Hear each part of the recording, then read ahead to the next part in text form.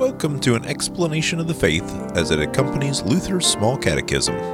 Question 208. How do I receive this forgiveness of sins? I receive this forgiveness through faith, that is, by believing the promise of the gospel. Genesis 15 verse 6. And he, Abram, believed the Lord, and he counted it to him as righteousness. John 3 verse 18. Whoever believes in him is not condemned, but whoever does not believe is condemned already, because he has not believed in the name of the only Son of God. Romans 3 verse 28. For we hold that one is justified by faith, apart from works of the law. Romans 4 verse 5.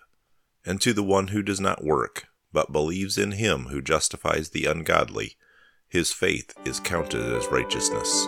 Thank you for listening to the explanation of our Christian faith as found in Luther's Small Catechism, brought to you by St. Luke's Lutheran Church in Oviedo, Florida.